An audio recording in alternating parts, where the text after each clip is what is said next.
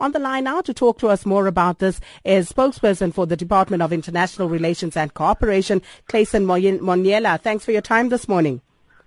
Good morning, Sakina. How are you?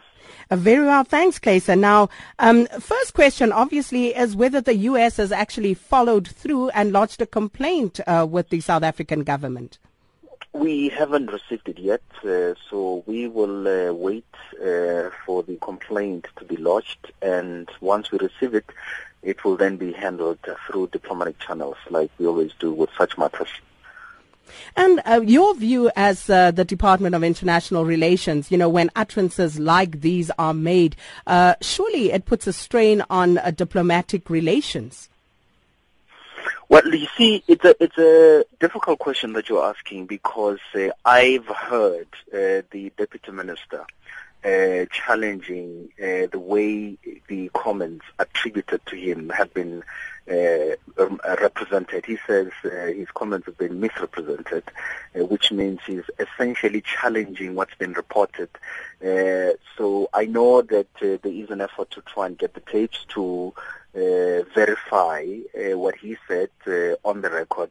So I'll leave that to his office to deal with, because I've heard him challenging what has been attributed to him. That aside, when there are diplomatic incidents between countries that arise of comments attributed to individuals, such matters are handled through diplomatic channels, and there are mechanisms to deal with such, and they don't always translate into straining relations between countries. We've got very good relations with the U.S., very solid historical trade relations between the two countries are also going very well. We've just returned from the U.S.-Africa summit in the last couple of weeks, led by our president.